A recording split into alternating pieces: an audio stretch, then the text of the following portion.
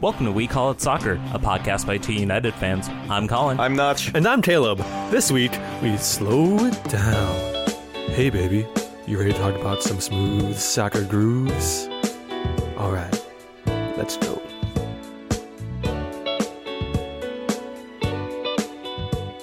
There was a disturbing thing brought to my attention just a few minutes ago while we were preparing for this episode, which is that there might be some people, or rather, there might be an intersection of our listeners that enjoy soccer podcasts while having sex. I don't know how I feel about my voice reaching people who are in the act of coitus. Here's how I feel about it. Grandma naked. You're welcome. If you listen to this podcast while you're having sex, I'm sorry. I mean, maybe take your iPod off shuffle next time so this doesn't come up.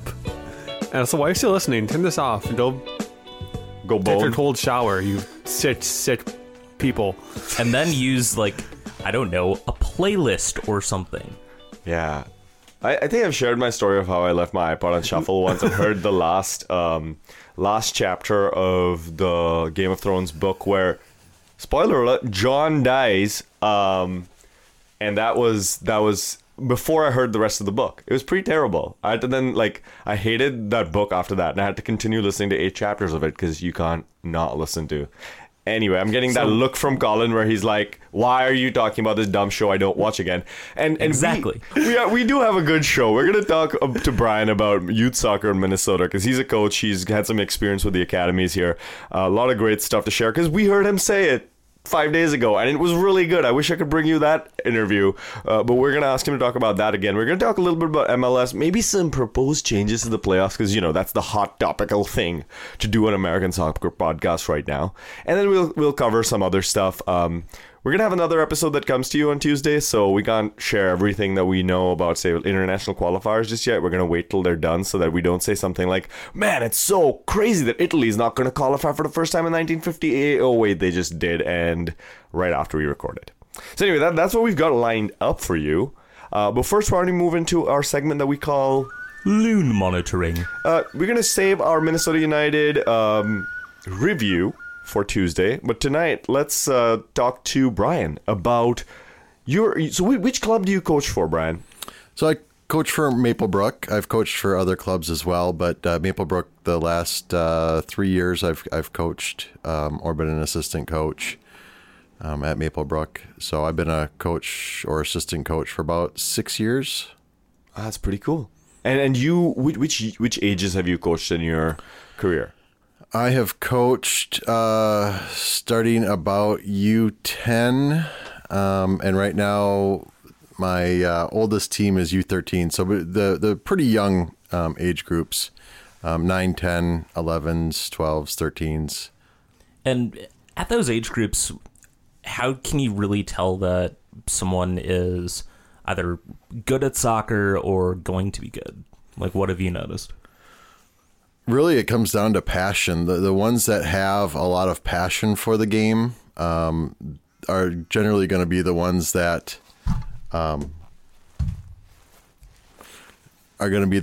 do well moving forward and moving up and being on bigger teams. And what that means is that they practice on their own, so they're bringing skills that I'm not necessarily teaching. They're getting creative and being creative.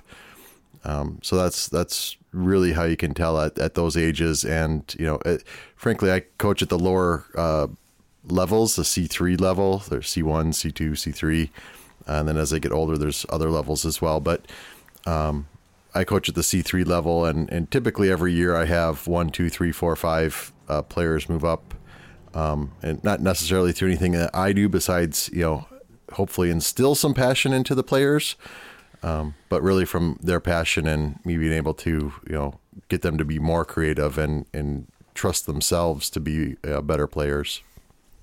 Is there something, when you identify a prospect who is just out of this world, is there something that you need to do to specifically to nurture that talent, are you looking to hold on to that player? Do you want them to move on to, say, the Minnesota DA or the FC Dallas DA or something like that? Like, what's the course of action when you find someone who's the next, Pulisic?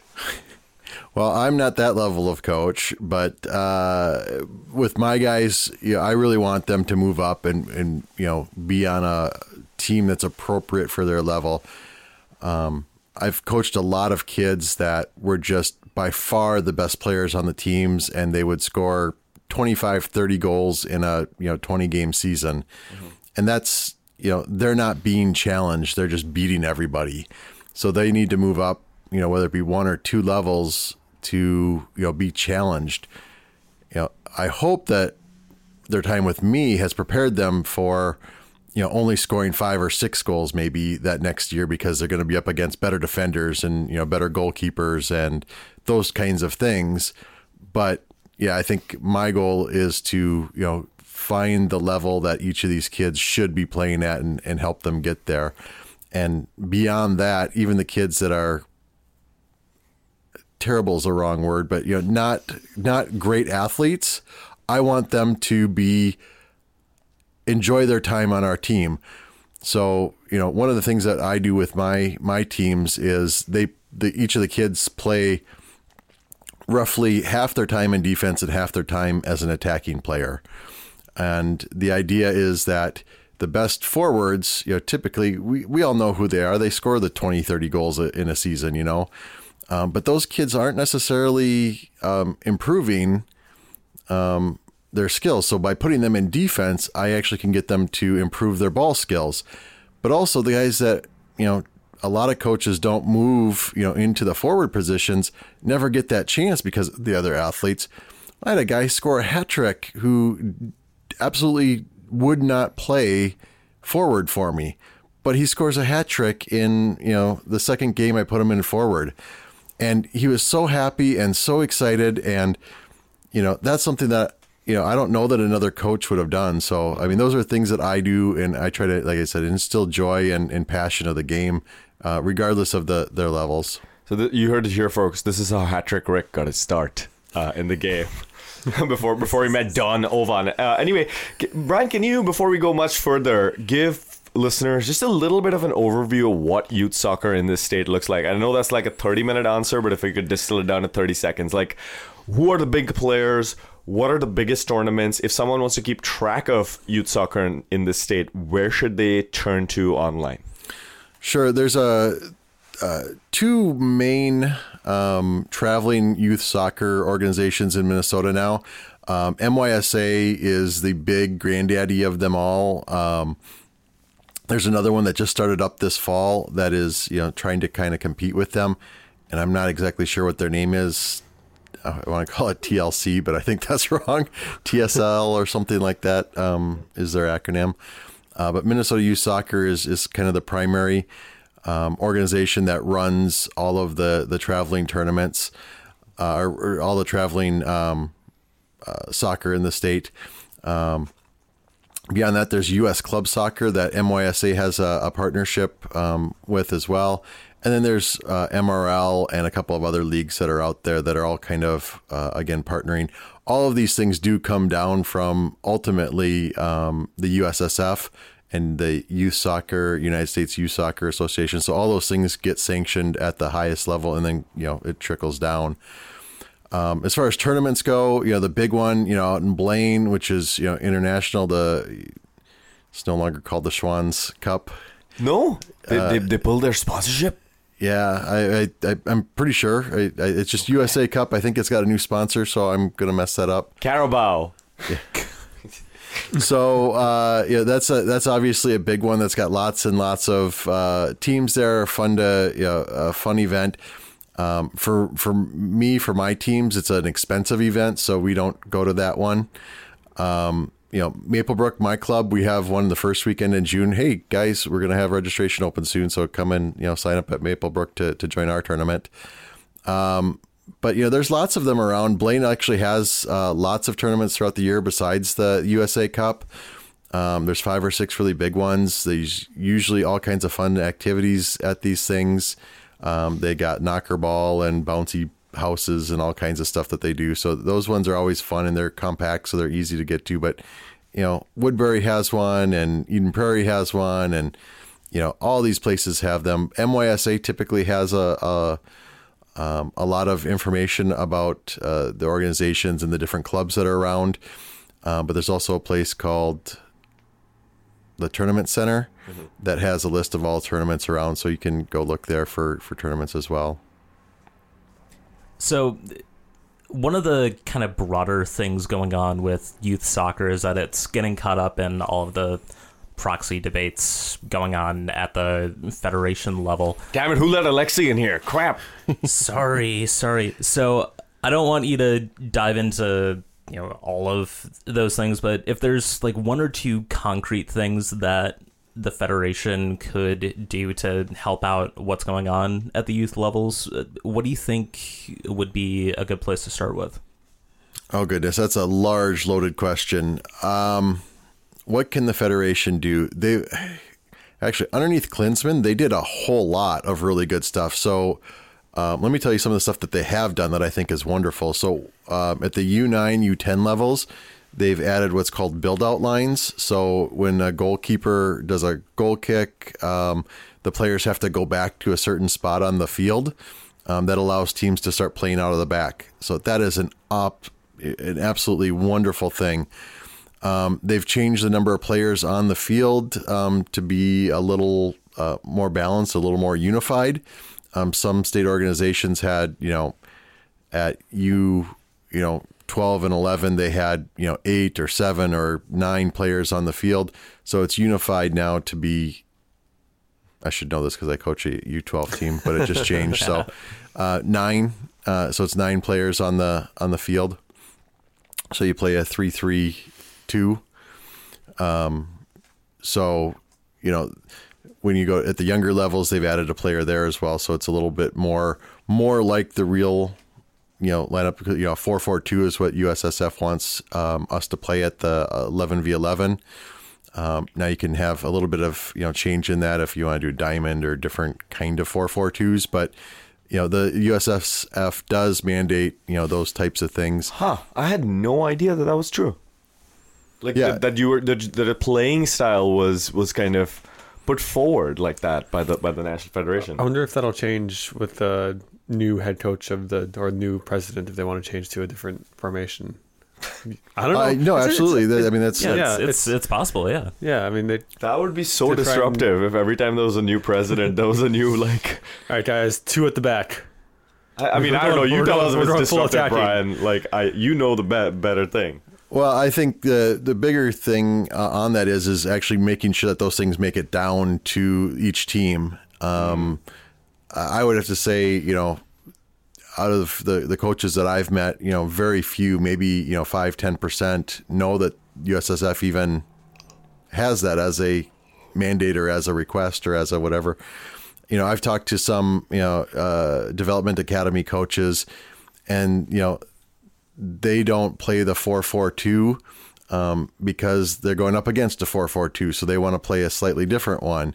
So I mean, even at those levels and those people, they'll do some things for tactics, but again, I think if they're training to the 4-4-2, that's kind of the goal is that everyone has got a base in the federation, so that when they get it brought into the youth, U14, U15, U16 teams, that you don't have to train them on a tactic because it's already been done. So that's, I think, the thought process behind it. Having traveled a lot on airplanes, in particular with kids, I would think that 4-2-3-1 would be the strategy that the federation would use, because you see those kids just running down the aisles really fast, and I was like, that guy could be a wingback, like just bombing down the wings, like so much training.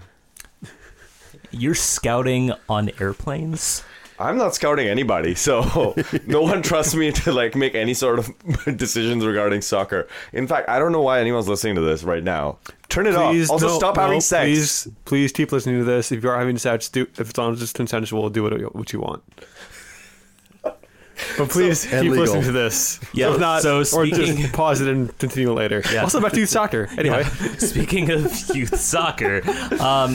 So, as far as the ages that you coach at, you definitely have kids that are coming into their own physically at different times. You might have a 5'5", 10-year-old, but you might also have a 4'6", 12-year-old. How do you balance that with also working on skill development, things like that? Yeah, it does make it difficult. So, during training, we try to pair up guys a lot of times with, their same size and same skill level. Sometimes the size and skill level doesn't match up. So you have a big guy with a little guy because they're both similar skill levels. But when they go play, we're playing against all different sizes. So, they do have to kind of get used to it a little bit. But, when we train, I do try to keep guys pretty paired up. I do mix it up because I don't want them to get used to the same players and, get a buddy where they get talking too much, during practices. So we do break things up in that regard. Just like a teacher will move desks around, I move, the kids around when we do training to keep things moving and flowing. But yeah, that is something I have to take into consideration. I still teach headers to to my shortest player. I teach headers to my tallest player, because they are still growing. So they need to, learn these skills regardless, of where they end up. And, I just remember, I don't remember how tall Kevin Friedland was, but he could jump, way up in the air and could beat out a 6'6" guy, for a header. So, I just think of those situations watching. It's like, it doesn't really matter what they are today if I teach them the skills or work on those techniques that whatever size they end up at 18 or 20 when they stop growing, that hopefully they've they can use those when they play.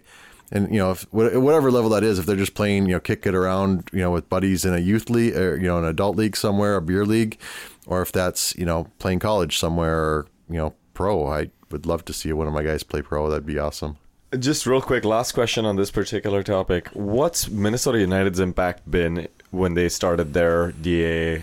Because they started at the younger levels. They took two of our players from Maplebrook. That's the impact. Surprisingly, you're actually not bitter about it. I'm not. I think it's great that because those players were playing on our U.S. club team. Which we don't have a U.S. club team now, partly because those guys are gone, partly for other reasons. But, those, taking players and moving them to another area means that we have the best players playing together. So I think in terms of those individual players, I think it was a good thing. It probably hurt Thunder Academy more than it hurt any of the other clubs, realistically. Mainly because they are directly competing with for those players that Thunder was competing for. So, and I think they ended up taking 4 or 5 from them, if I recall. But Minnesota did do it right. I think by doing it at the 12 and 11 age range, where they're not taking teams that have been established for a long period of time. They're not taking 16s, they're not taking 17s from teams, and really hurting the culture of a club. At 12 and 11, 12 and 11 is what these kids were when they were trying out. At those ages, they really haven't become intertwined with the club, as much as they would be at 16 and 17. So I really think that Minnesota did it right by just starting out at that younger age, and the total effect won't be as bad as it could have been if they had taken 5 age levels and just decimated a whole bunch of programs at a whole bunch of levels. I know we're working against a time limit for you because you've got to go. Coach. Yeah, exactly. So I have 3 games today, so you gotta go do the thing that we've been talking about. I do want you to talk about one thing, though. I think that our reactions are going to have to wait till you've left. But let's move into a segment that we now call the Major Listing Service, where we talk about MLS. Brian, you have an idea about playoff reform. Playoffs? Talking about playoffs? Sorry. Every time I hear that word, I have to say that. It's just a thing I have to do. I'm really sorry. So, one of the things that we hear about with the MLS playoffs is that, we have this international break that happens every year at this time, which we're in right now, that kind of breaks up the playoffs. We hear how it's, kind of unbalanced and, it's kind of weird. And, I've seen posted a lot recently. I think Grant Wall actually had one not too long ago about going to kind of a group stage type thing. And I think those are kind of good ideas.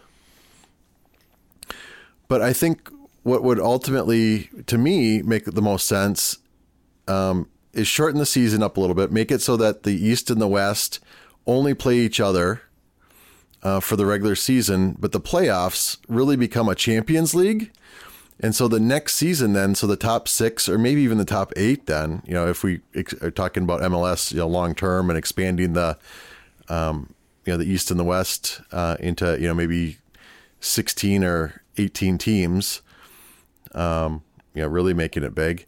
That then we take those teams and we do some kind of a group stage with the East and the West. So we have maybe, 1, 2, 3, and 4 in the East, take on, 5, 6, 7, 8 in the West.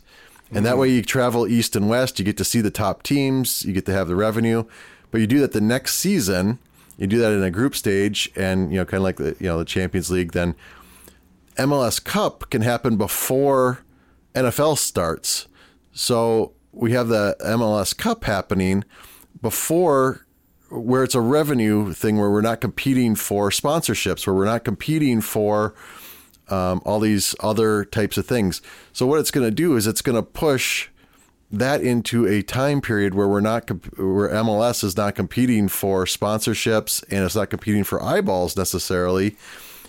With baseball, the World Series wouldn't have started if we do it around the time of before the baseball playoffs. If we have the final. So that's kind of the basic of my idea. And you still preserve the fact that Minnesota United would have playoff games when there's snow on the ground because it's, that. Right. You get it so you wouldn't. Yeah. So we wouldn't have. No, I'm kidding. I was making the joke that they would because they'd start playing these games in like February. So yeah. but yeah, you're right. Because then if we say we got to the final, it would be in December. Well, now, yeah. But I'm saying with your format, it would be a little bit later.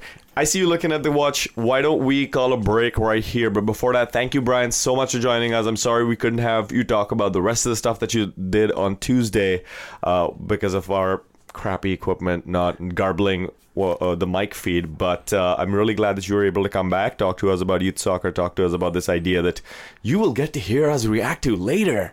We're just going to be trash talking you the whole way, man. Perfect. Seriously. But thanks for joining us. All right. Thanks a lot. Appreciate it, guys. And good luck today. Thanks.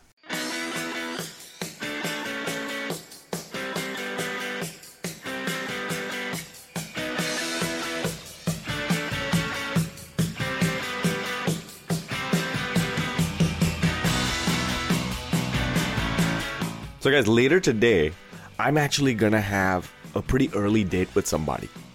And I was thinking, maybe it'll increase the attraction if in the background, she's hearing the smooth, gravelly voice of Caleb. I wouldn't describe my voice as gravelly. You probably do have the better of the 3 voices, so maybe if you just focus on the parts where it's like me and Caleb talking. Don't listen to this podcast. Listen to the last podcast with Jerry talking. Oh, yeah.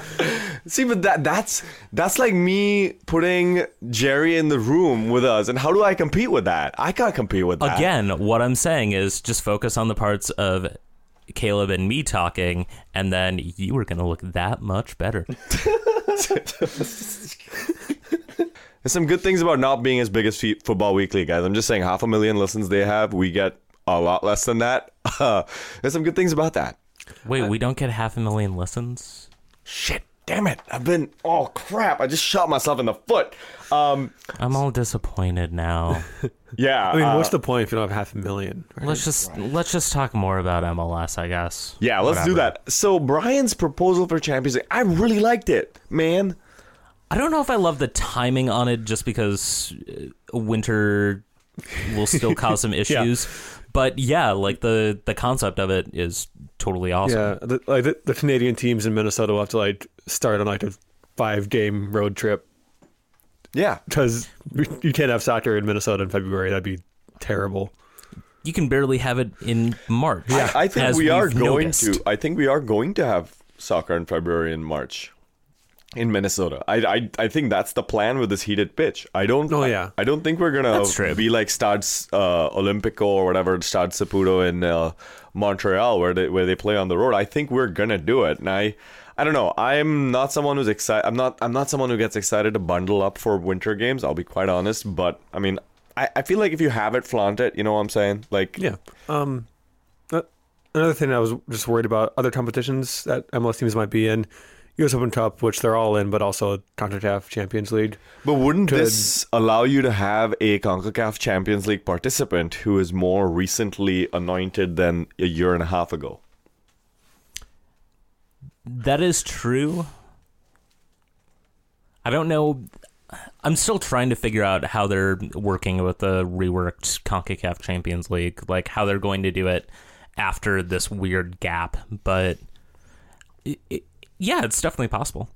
I think the big objection that I think I'm seeing in my head that people would have is that this is less money. You know, when you have your year-end playoffs. Caleb, you got to do your thing. I just said playoffs.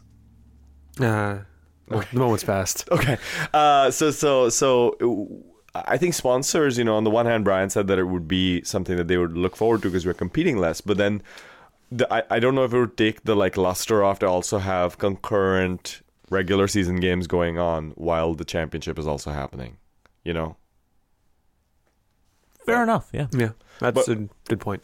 But I mean, in a purely fan focused world, I think this would be really neat. It'd be kind of having like a cup competition going on at the same time. It would kind of, I think it would kind of add to the weight of U.S. soccer to be doing it this way. But I know I can see your objections. I can see that they're really, it makes sense why this would also cause some problems while also fixing some others.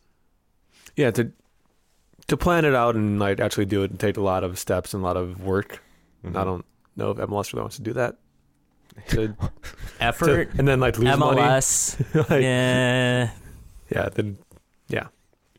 Yeah. Well, speaking of effort and MLS, Let's talk about the Western Conference, guys. Vancouver. no, not quite yet. You know, it's specifically speaking about effort in this league. Something that happened since the last time that we recorded was that Andrea Pirlo finally accepted that he'd retired in 2015, and so farewell to the man that Jabrowski chased. What stage of grief would Andrea Pirlo be in MLS in terms of the death of his career?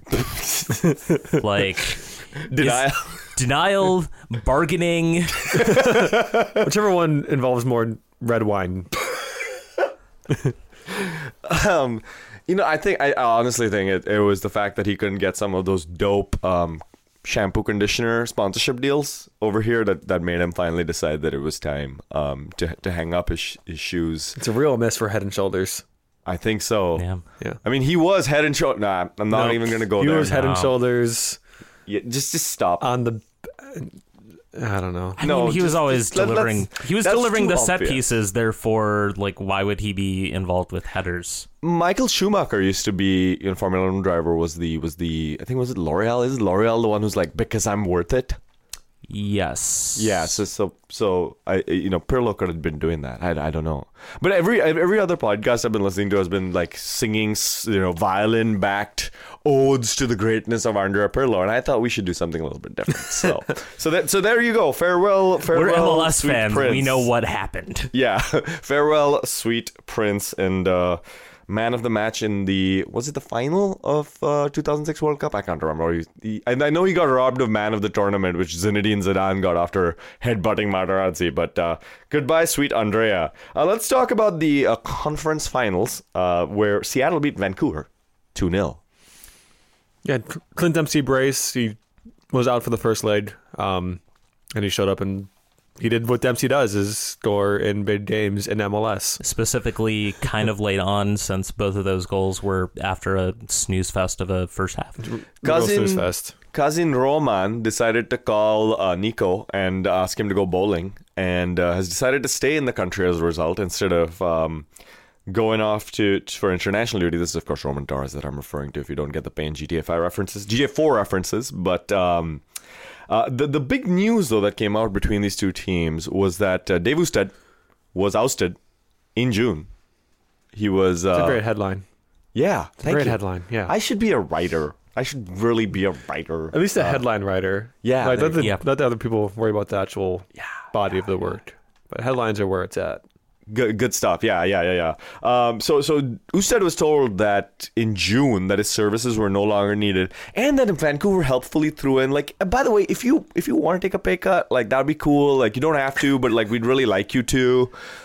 Which, whenever I get asked that question, thankfully it's never happened. My employers value me, thank you very much. But if I got that question, I'd be like, yeah, sure, why not? Just being told that I'm gonna have to leave at the end of the season and open up to a lot of financial insecurity. Why not, like, also take a pay cut voluntarily? I mean, it's relatively inexcusable for them to say, take a pay cut and you can stick around. He was the 6th highest paid goalkeeper in MLS last year. But he was a really good goalkeeper. That's not like he was overpaid, but not by a lot. Yeah. I mean, I think part of it too is the fact that goalkeepers in MLS, you don't need to pay $350,000-$400,000 for a decent goalkeeper. Yeah, you pay more for that for Tim Howard, and he's not a decent goalkeeper anymore. Exactly. Whoa! NYCFC beat Columbus 2-0, but in the grand scheme of things, the Crew came out on top. Save the Crew, save the Crew, save the Crew. And that's when the Jamaican bobsled team goes for their final, like, they pass the line, like, pushing their sled, and everyone starts clapping, and, yeah. I wouldn't call this a bobsled wreck for Columbus. They didn't play that badly. Yeah. I'm saying basically that this whole Save the Crew situation is essentially the Jamaican bobsled team. We're all rooting for them. Then was it East Germany, the antagonistic bobsled team in that movie? Probably. Who is that? I mean, I was just gonna go with the fact and that who's John Candy? Asking the important questions. You won't hear any other questions like that. No. Anywhere on any other soccer podcast. So Columbus went for through a good reason. 4-3 on aggregate. And Rodney Wallace, the greatest name player in the world, drew a penalty, which David Villa scored. Yeah, because he's David Villa. Exactly. Jonathan Mensah had an own goal. Pretty unfortunate.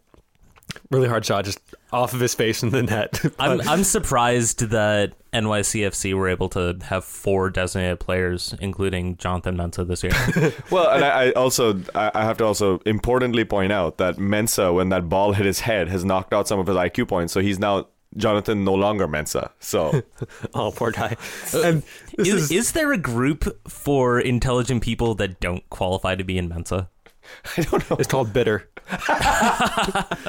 So Zach Steffen had another great game, and that's the only reason that he's not with the U.S. Monte in Portugal. Munt. Wait a minute, Klinsmann's back? Wait. So I'm hoping for a Columbus versus Houston MLS Cup final, because that'd be great. Don Garber's worst nightmare would be realized.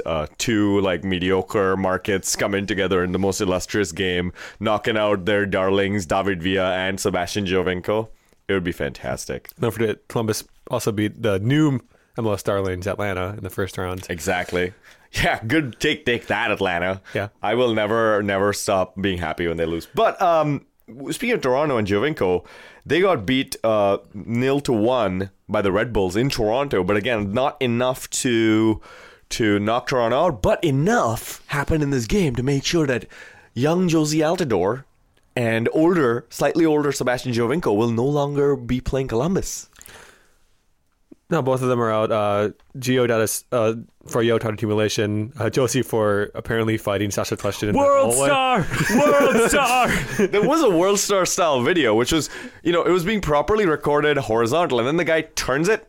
Or no, it was being recorded vertical, but it was the right side up, and then the guy turns it, so everyone watching the video has to turn their heads.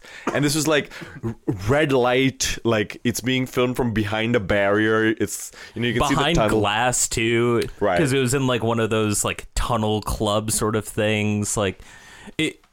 Everyone said that it was evidence of what happened. No, it was evidence of a bunch of people standing in front of a thing that happened. Yeah, we can really see what happened. There was a lot of shouting. Apparently, Red Bulls players going down the wrong tunnel. Were they supposed to go down and to the left? Down to the left. Down to the left. Yeah, I have no idea how that stadium is laid out. Apparently, it's very confusing. Yeah. Although Rebels apparently just it's couldn't figure it not out. that confusing because Greg Vanny run over into that tunnel area and be like, "Why are you here? Why are you here?" Greg, I've been asking myself that question my entire life. I There's just don't know. There's just one Red Bulls player like, why? It's like, it's just really just like, huh. No, there's a booming voice. 42. That's the answer to this question. Anyway, and while watching this game, if you watch Josie Altidore go down when Sasha Kleshtin put his hands on his chest and Josie just like crumples, Alejandro Moreno had this choice code. That's embarrassing, even by my loose standards. That's embarrassing, Alejandro. I didn't think you had loose standards, man. You can't depreciate like that on national TV, dude. What's wrong? Like, do we need to talk? Do you need someone to call? Because I'm ready to listen. I mean, you've got a lot of worth, Ale. Like you can hold others and yourself to higher standards. It's true. okay, bro. It's okay. But truly embarrassing for Josie to go down like that. First he dives, then he's having a conversation with Kleshtin. He goes like, like chest into Kleshtin's face, and Kleshtin like is kind of like, yeah, get out of my space, and then Josie's like, ah! Here's the thing with all of this. Everyone's talking about how missing Josie and Giovinco is going to be a massive loss for Toronto. Yeah, it's going to be a loss, but at the same time, they've spent a good amount of the season playing without Josie and playing without Giovinco. And played really well. And also, They Jonathan, played fantastically and also well. Jonathan Mensah will still be on the pitch for Columbus, so it kind of Exactly. evens out. Why do you guys hate optimism and good things? I just want to see a good football game. That's all I want to watch. Controversial hot take. Sorry, you heard sorry, it here sorry. first. Sorry, soccer. Yeah, that's right. We call it soccer, asshole. You did right over your head. Right. Always attacking me, Notch. Add this Always to the attacking me. supercut of Notch not listening to us when we Hey, talk. speaking of which, Lord Supercut, what a great song on the FIFA 18 soundtrack, so that's why I can talk about it on the soccer podcast. But, like, I love this new Lord album. You should go listen to it. It's really good. Portland got beat by Houston 1-2 in Portland. A wonderful photo coming out of this game where, was it Manotas? Manotas. Yeah, Manotas.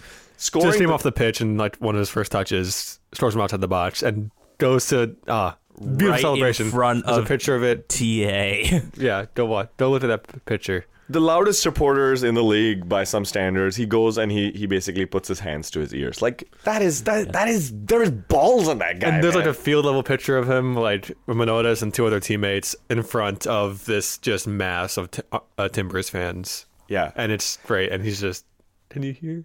Yeah. I can hear you. I can hear you. The orange jerseys kind of contrast to the blue, the green. It's just very, very beautiful. Anything else in this game that happened that we need to discuss? Before the game, yeah. unfortunately. Tyler Derrick was suspended indefinitely, including for this game, after he was arrested following a domestic incident. What is going on, man? This is like the second domestic incident. This is what, the third or fourth player who's had legal trouble this year. Does this league need to have risk aversion or like how to get your life together to Oxford's players? I mean, any league does, because we rightfully, we put a lot of our attention, our concern into these players. The least that they should be expected to do is be standard up upstanding people in society. Like, we should expect the same way that we expect anyone to behave well, to not get into these incidents, to not drive drunk, to be decent people. And True. and it's unfortunate that MLS keeps having these incidents. It's unfortunate that it keeps happening in pretty much every league ever, but I'll hope that MLS continues seemingly a pretty good streak of at least handling these situations proactively. And part of that, it should be some off-season training of, don't do stupid things. Don't do terrible things. Let's move on to talk about something a little bit more positive about MLS, which is Robbie Rogers, first out gay player, professional soccer player in the world, in the men's game, I should say.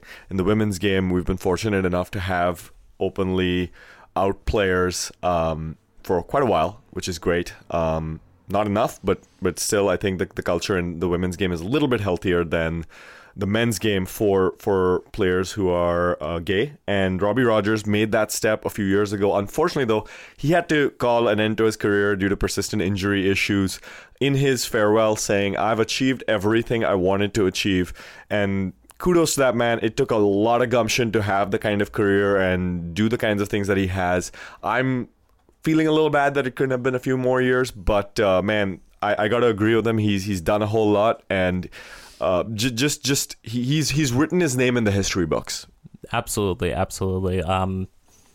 Fantastic role model for tons of people that, frankly, we need more role models like Robbie Rogers out there. Yeah, he was on TV speaking to there was a TV show, I forget the name now, but there was a out athlete in a high school kind of having this locker room moment of some sort of mental questioning, and then he basically sees a vision of Robbie Rogers like talking to him and being like, and there was another out athlete there talking to him, and those kinds of moments where you see someone on a national stage saying it's okay to be who you are, and be a athlete. That has a huge impact on people's lives. So thank you, Robbie, for everything. Hope you have a illustrious retirement, perhaps much like Brad Friedels, who has gone on to become the New England Revolution head coach now. I'm just gonna throw this out there. You'll know why following the next segment. There's a couple of really, really good NASL coaches that are going to be possibly looking to move up shortly that they could have hired, named Gio Savarese and Mark Dos Santos. The Revs don't deserve those guys.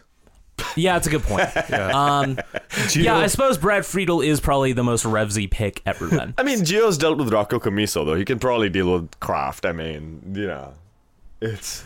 Rocco cares about the Cosmos. I don't think Kraft knows what the Revolution are. See, but Kraft's whole shtick will be like, oh, what? Like questioning, whereas Rocco, like, I mean, I could get very tiresome to talk to somebody who's talking in the third person all the time. Like, Rocco doesn't see the need for all these players that you want to sign. Rocco doesn't have the money. Rocco made money for Rocco, not for Cosmos. Okay, Gio.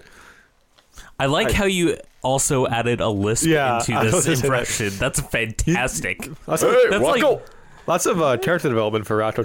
Yeah, that's like Rocco added like a little layer of Mike Tyson there. We need our sketches back, guys. I know. We were just talking about this the other day too. But today it was actually announced. So it's good we recorded this podcast because Brad Friedel now has Marcelo Nevelet, formerly of the Fort Lauderdale Strikers, as his assistant. Who? He's this dude who was... You know who Nevelet is, just not the Strikers, right? Nevelet, I can't seem to remember what his results were. He was there for a little while before that other dude who boxed him out. Do you remember this like controversy with the Fort Lauderdale coaching? Once they ceased to just I wiped my memory of all Fort Lauderdale things. Let's just move on. Also, now we're in the depths of the 2-week break between the semifinals, the conference semifinals, and the conference finals. So, who cares about MLS playoffs anymore? So let's move on now to a segment we call the Pyramid Scheme, where we make like Egyptians, talk about the monuments, the aliens, obviously built as grain silos. Hey, they discovered, by the way, that there's a vacant space inside the Great Pyramid of Giza that they don't know anything about. I'm telling you, Ben Carson was right. They're going to find grain in there. Speaking of potential vacant spaces in this pyramid, let's go into our occasional segment we call NASL Mageddon. No, you got to do it right. NASL Mageddon 2017. That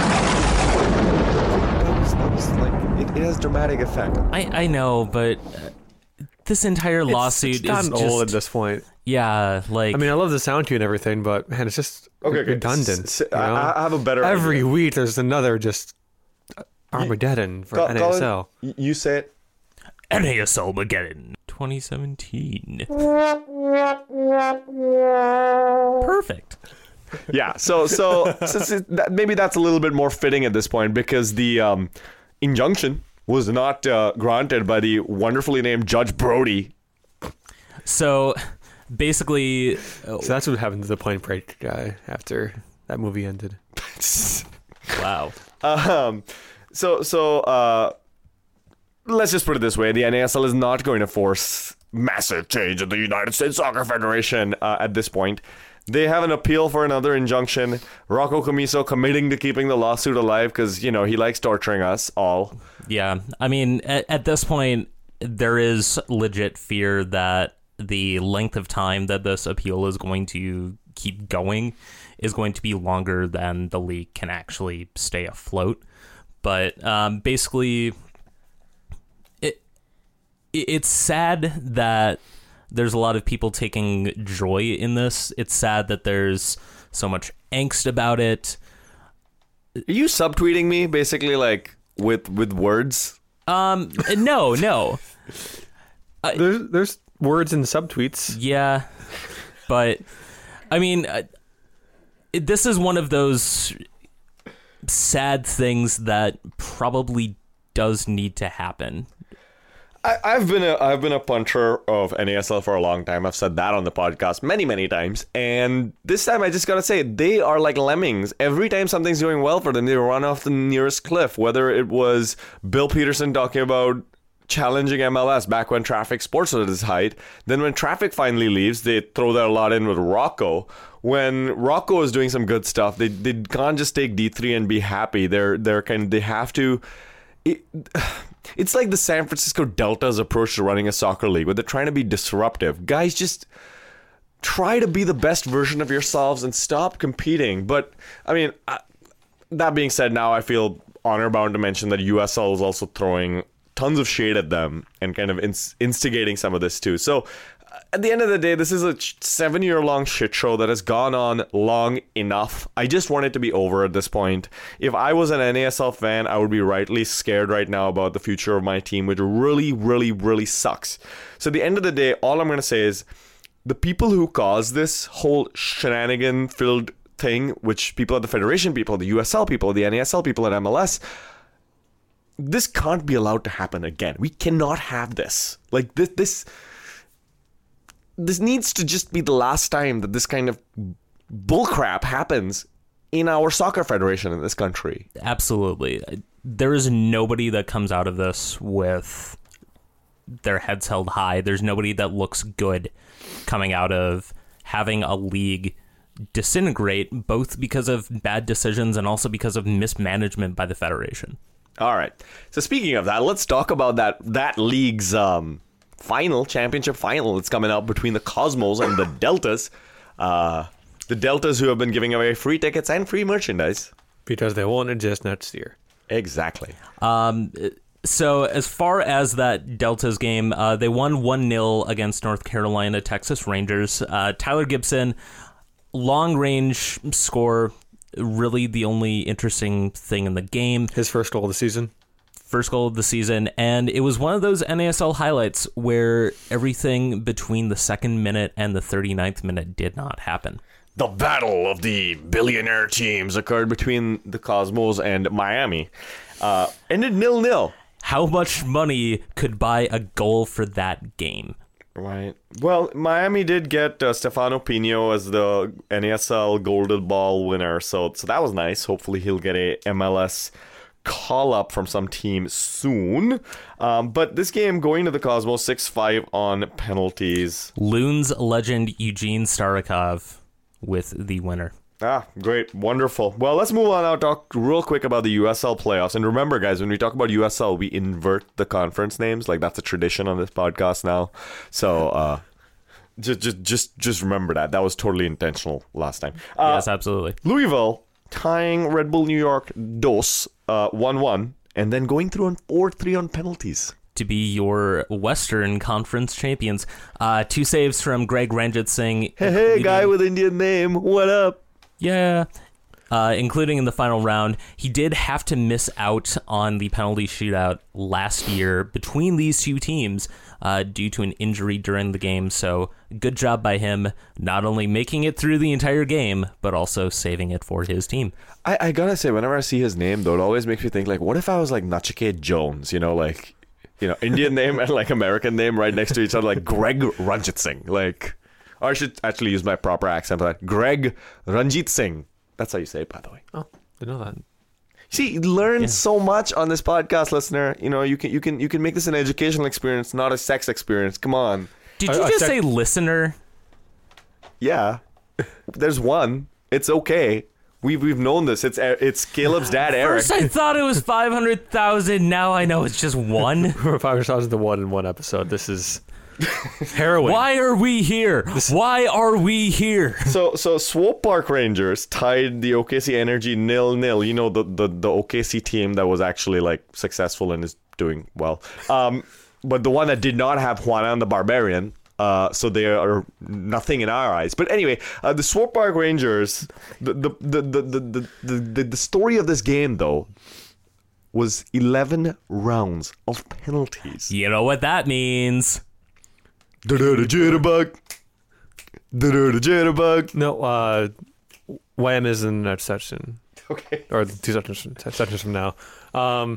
Keeper pens. Keeper pens. What up? Who scored the winner? Adrian Zendejas for Swope Park Rangers. great name. Fantastic name. Gets the save in round 11, then follows it up with the winner right afterwards. So this was a banner week for Swope Park Rangers, of course. Unfortunately, it was also announced that their current ground in Swope Park does not meet the Division 2 standards anymore, so they will likely have to find a new place to play, including perhaps the, for them, cavernous Children's Mercy Park.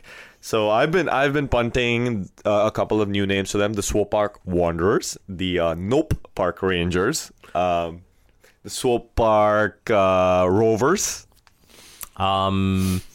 The Swope Mercies Park. I don't want Children's Mercy in a team name, though. That's just a little. I wouldn't like want to like. Park's Children's Mercy. Right. I don't want to chant that. Children's Mercy Park Rangers. I mean, there is Young Boys in Switzerland, though. Right. Children can be in a team name. Yeah, it just doesn't parse in a chant, is what I'm saying, man. Like, And you feel bad jeering them. Come on, you Children's Mercy. No, it doesn't really work that way. Come on, you children. There are some teams where that's appropriate. Brian was telling us about those. Let's now move into a segment that we call The Sewer,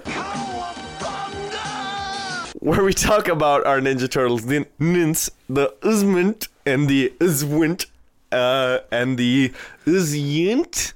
Let's just call them the USMNT. It's so much easier, not. Yeah, just spell it out. It's not a word you say. It's just. Guys, fetch is going to happen, okay? Fetch is going to happen. Now you just. Stop trying to make fetch embolden happen. me.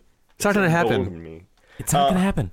So we had the wonderful squad that is going to take us to victory both over Portugal and into our hearts announced, and vicious snub Christian Ramirez, everyone in the Minnesota United soccer world, including myself, pissed off. I think pretty much everybody in the soccer world is pissed off about it. Sarakan out. I mean, let me tell you. What does he have to he's do? going to be. He's an interim coach. Yeah. So What does That's Christian the have? joke. What does Christian have to do? He scored 14 goals, which is 6 more than Ronald Adudelu was called up, and 5 more than Dom Dwyer, who was also called up. this season. He had, 4 assists this season? He scored tons badge of goals in the NASL. He can do it on every level. No matter what, this guy has a nose for the goal. He can score but goals. can he do it on a cold Tuesday night on Stoke? I believe David Sarakan, very interested to know the answer to that question. Man. Tom Dwyer can't do it anywhere at Cole. And never mind the fact that this game is happening in Lerau instead of Stoke. What? No. Okay. It is happening on a Tuesday. That's why I mentioned it. Oh, okay. The thing that we should mention, though, some people mad about CJ Sapong being called up because he's going to be 30. He had a career year.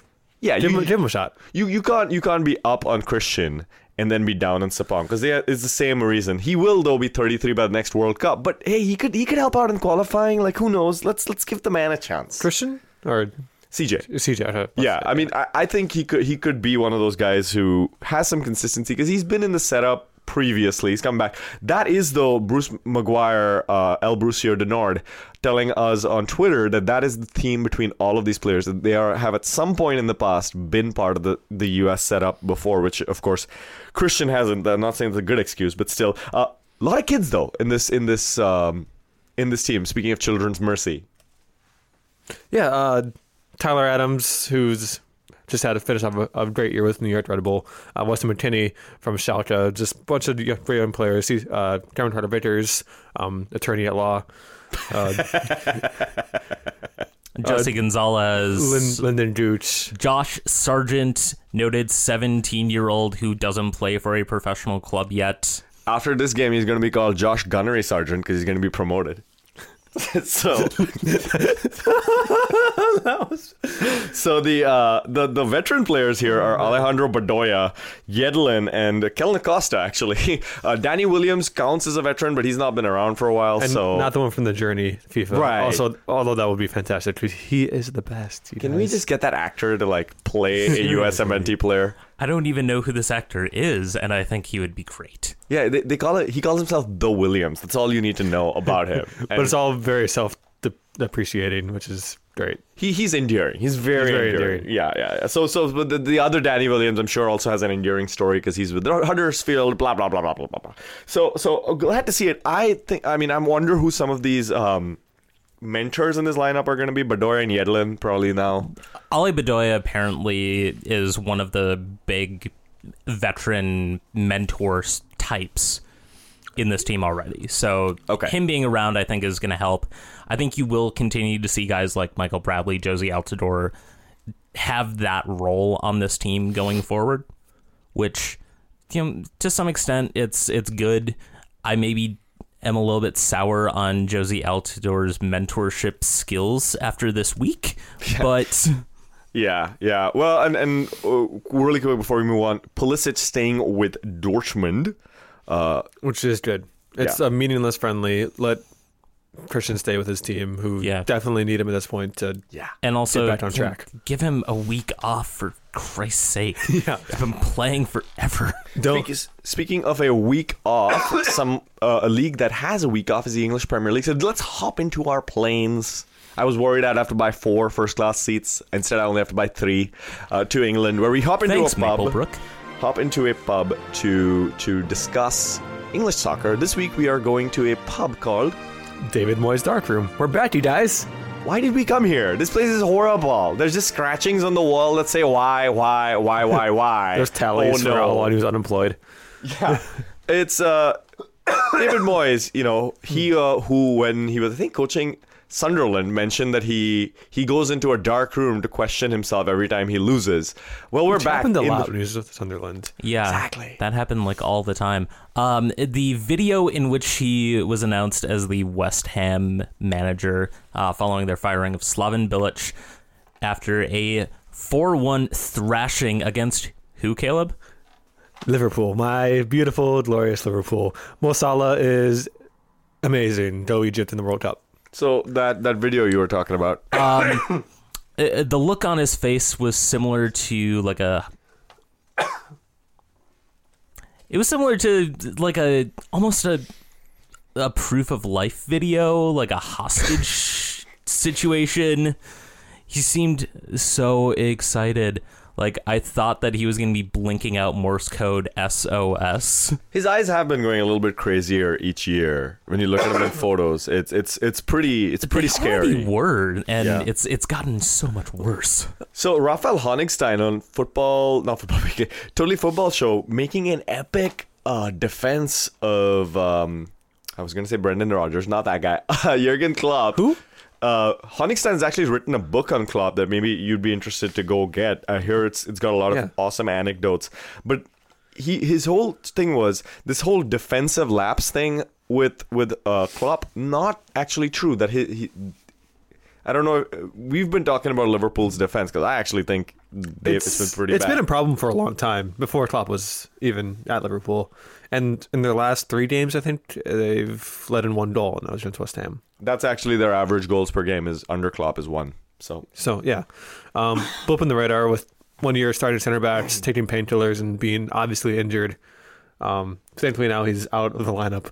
But also you have Ragnar Klavan in at center back. But something that he should be remedied in January, and also something that we should mention about Liverpool is once maligned Alberto Moreno has received a call up for Spain. His journey back from just terrible defender to decent player for Liverpool has been great under Klopp. So moving to the other side of Merseyside, we have Everton, who managed to beat Watford, snatched victory from the jaws of defeat when Watford got a penalty in the 100th minute that they missed. And Tom cleverly missed it. I don't know. Sensible chuckle. Everton have been eliminated from the Europa League. They have still looking for a manager. Not sure who's gonna get the call. Diego Simeone, apparently. Yeah, that's not gonna happen. He's on their wish list, which is like me asking for a brand new Mercedes-Benz for Christmas. I mean, I want to Don't let your dreams be dreams, Caleb. I want Jerry Tieson to be my best friend. Doesn't mean that it's gonna happen. I think we're on the way there, though. I don't think so. Mostly because I say things like that on this podcast. Chelsea beating Man United 1-0. Alvaro Morata scoring a curling header from a great cross from my favorite EPL player name, Dave Azpilicueta. Dave. Azpilicueta. I don't get the reference. I'm sorry. Supercalifragilisticexpialidocious. Well, okay. Moving on. You've never watched Mary Poppins? Not recently. Oh my God, you're missing Also, out. Next, you're that gonna tell was- me you haven't watched Chitty Chitty Bang Bang. So Okay. great cross by Dave Azpilicueta into the box from deep in near midfield, well, probably 40 yards out, to a wide open Alvaro Morata who heads it in. Phil Jones also got a goal in this game. It was in his own net, but unfortunately for him, it was called off. Let's talk about Jose Mourinho again. No, let's not. No, let's not. Man City beating Arsenal 3-1. Motherfucker. Yeah, that was great. Aaron No, Ramsey. it wasn't. That was fucking terrible. Apparently, according to Jonathan Wilson on Football Weekly, Aaron Ramsey and Alexis Sanchez will not pass the ball to each other. They don't like each other at all, which Right. is I kind mean- of interesting to hear. It's interesting in the sense that it's clear that Sanchez is on the way out. The writing's been on the wall for way too long. It's a shock that he wasn't sold, and I think as beneficial as he can be when he wants to play, the fractiousness going on within the Arsenal dressing room right now has to be rectified. I don't know Yeah. if that means get rid of Sanchez in January. I don't know if that means get rid of everyone else. I know what that means. I think it means putting Eric Winalda in as head coach of Arsenal because he's going to change everything up. Disruption. Anyway, by the way, we didn't talk about USSF presidency, and I'm really happy about that. No. That is me saying thank you for sparing me from that discussion. Yeah. Questionable refereeing apparently in this game, but yeah, of there was course a- you'd say that. Well, there was actually a wrote that city. down. Yeah, it was Caleb that put was. that down. There was a city goal that was offside. There's a penalty that was roughly close. There were six. I think there was a penalty. I think so too. But yeah. It was like the orange card of penalties. We'll say. Lacazette coming off the bench and scoring. Perhaps you should start Arsene. I don't know. Maybe And- put your striker you spent $60 million on in the starting lineup and move Sanchez out to the wing and have good times on the field. I don't know. Something I did not know was happening is that Santi Carzola's injuries woes have been complicated by literally a complication in one of his surgeries that has left him. His doctor saying he'll be lucky to run with his kid in the back or walk with his kid in the backyard again. So go read up on that because we can't really do it justice right now given how long this podcast is going. But I did not know that Santi Carzola's career was in danger, and it apparently is. Tottenham beat Crystal Palace 1-0, left it late. Human Son becomes the highest scoring Asian I heard player. you say human son, and I was like, the human son comes in. It's not a robot, guys. It's the human son. So the creative player on FIFA, Human Son. What's your last name? Human Son. I'm not an alien. I'm pretty sure Humanson is a guy on Iceland's team. No, Thor, there's like Humanson. 7 diacriticals in there, though. Like, that's how you have to spell it. So the narrative machine of English tabloids saying that Tottenham are in a rough patch because they weren't convincing against Palace, and come But on. they also beat Real Madrid recently. In our next segment, they don't talk soccer, but some do, though. Yeah, in brackets. In brackets, some do, though. Those brackets are the important thing. That's why our listeners come here. Besides the sex background. Listen. So, to Champions League news, as you just mentioned, Spurs beat Real Madrid, and all I want to ask is, Zinedine Zidane? No. They're Real No. Madrid. They'll be fine. Yeah. They have some of the best players in the world. They'll be fine. To take a joke from James Richardson, Dele Ali chopping up some Real Madrid players into deli meats, so he did it better. I didn't really do it so well. Everything sounds better with a Clearly. British accent. Well, it's never good when you take a joke by someone else. Like, I try to tell Hannibal Buress jokes sometimes. Doesn't work, You could go Dele Ali beat up on Real Madrid like it was the Rumble in San Bernabeu? No, the Rumble in Bernabeu? It was at Wembley. the Rumble. Yeah. Oh, that's right. The Rumble Yeah. at Wembley. Yeah, let's just move on because I'm There's pretty sure our nothing there. listeners have heard a lot about this clash. Also, the fact that Man City beat Napoli. What I do want to mention, though, is that there's drone footage of Sarri's defensive drills at Napoli that is fascinating to watch. They were training at Man United's old training ground at Carrington, and someone, I don't know if it was, I think this might be like spy footage, but I don't quote me on that. There's some wonderful footage where you can see how Napoli trains. Go seek that out because it is wonderful to watch. BVB Dortmund tied Apoel Nicosia 1-1. Their Champions League campaign going totally not to plan. They're totally going to go in the Europa League and probably play Arsenal in the first round. If it's not it- one German giant, it's the other. Yeah, I mean, I'd rather face Dortmund than Bayern. At least I can see Pulisic play.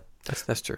Porto beating Leipzig 3-1. Speaking of Leipzig, let's talk about Bundesliga, where we have the game that someone was like, the Classico. That sounds good. Let's call ours Der Klassiker. Bayern playing Dortmund and beating him 3-1. Yeah, This is the part on the Klassiker where we dance. We believe in nothing, Klabowski. But so the lone bright spot for Dortmund in this game was Pulisic. So that was good. He gave an assist to Mark Bartra's goal. And nutmegged Arjen Robben. I thought you were going to say, and then he nutted like, oh! I'm just going to tell my dad to not listen to this podcast. First This episode, just skip this one. Then that. This is what happens when we record on the Sunday morning, guys, and I've had my coffee. Like, it's not good. Not Usually good. it's alcohol that does it for us, but Yeah. not with coffee. Damn. Ooh, yeah, right. Like, I should switch. Borussia Mönchengladbach, Dips Fedora, got a 1-1 tie at Mainz, but the most important thing that happened in this game, actually, not the result. Yeah, the Mainz goalkeeper somehow mistook the ball for the penalty spot while the ball was rolling behind him and went to the penalty spot, which, spoiler alert, didn't work. He whiffs it. Spoiler alert. Has a It's moment paint. of the worst panic on his face in the world, finds the ball, somehow manages to clear it before the Mönchengladbach player just to put it in. Friend zoned again by the ball. In La Liga, Girona getting a 2-1 win against Levante. Best team in the world, Girona. True. What I did not know when we were talking about the fact that they had taken down Real Madrid was that You know who's part owner in Girona? The City Football Group. They of Andrea Pirlo's retirement in NYCFC and owning Manchester City. Oh, now I'm sad. Yeah. Right. So astroturfing. No. Also, probably the next home to Yangel Herrera of NYCFC because clearly higher competition. Right. One thing that just came out, Sergio Busquets of Barcelona is interested in moving to MLS. Someday. Someday. Not Sunday. Someday, like in the future. Someday, I suppose. I hope he comes here because he has one of my best like derogatory nicknames, Biscuits. And I'm just gonna keep shouting at him, Biscuits! Biscuits! Anyway. What if he's on our team? Right. I don't know.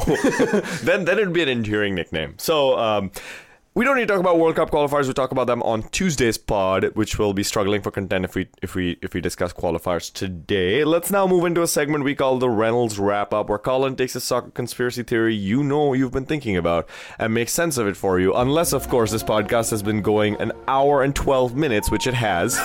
so maybe we cut it for time this week. Colin, what do you think? Do you want to blow our listeners' minds again this week, or let's just say that Tuesday is going to be fantastic. All right. Ooh, a teaser. You've got 3 days to build yourself aluminum foil hats, which apparently I learned before today that actually aluminum foil hats are not good for you. It's supposed to be aluminum foil over the outer lining of the hat. Okay, otherwise the heavy metals leach into your head. Exactly. I see. Okay.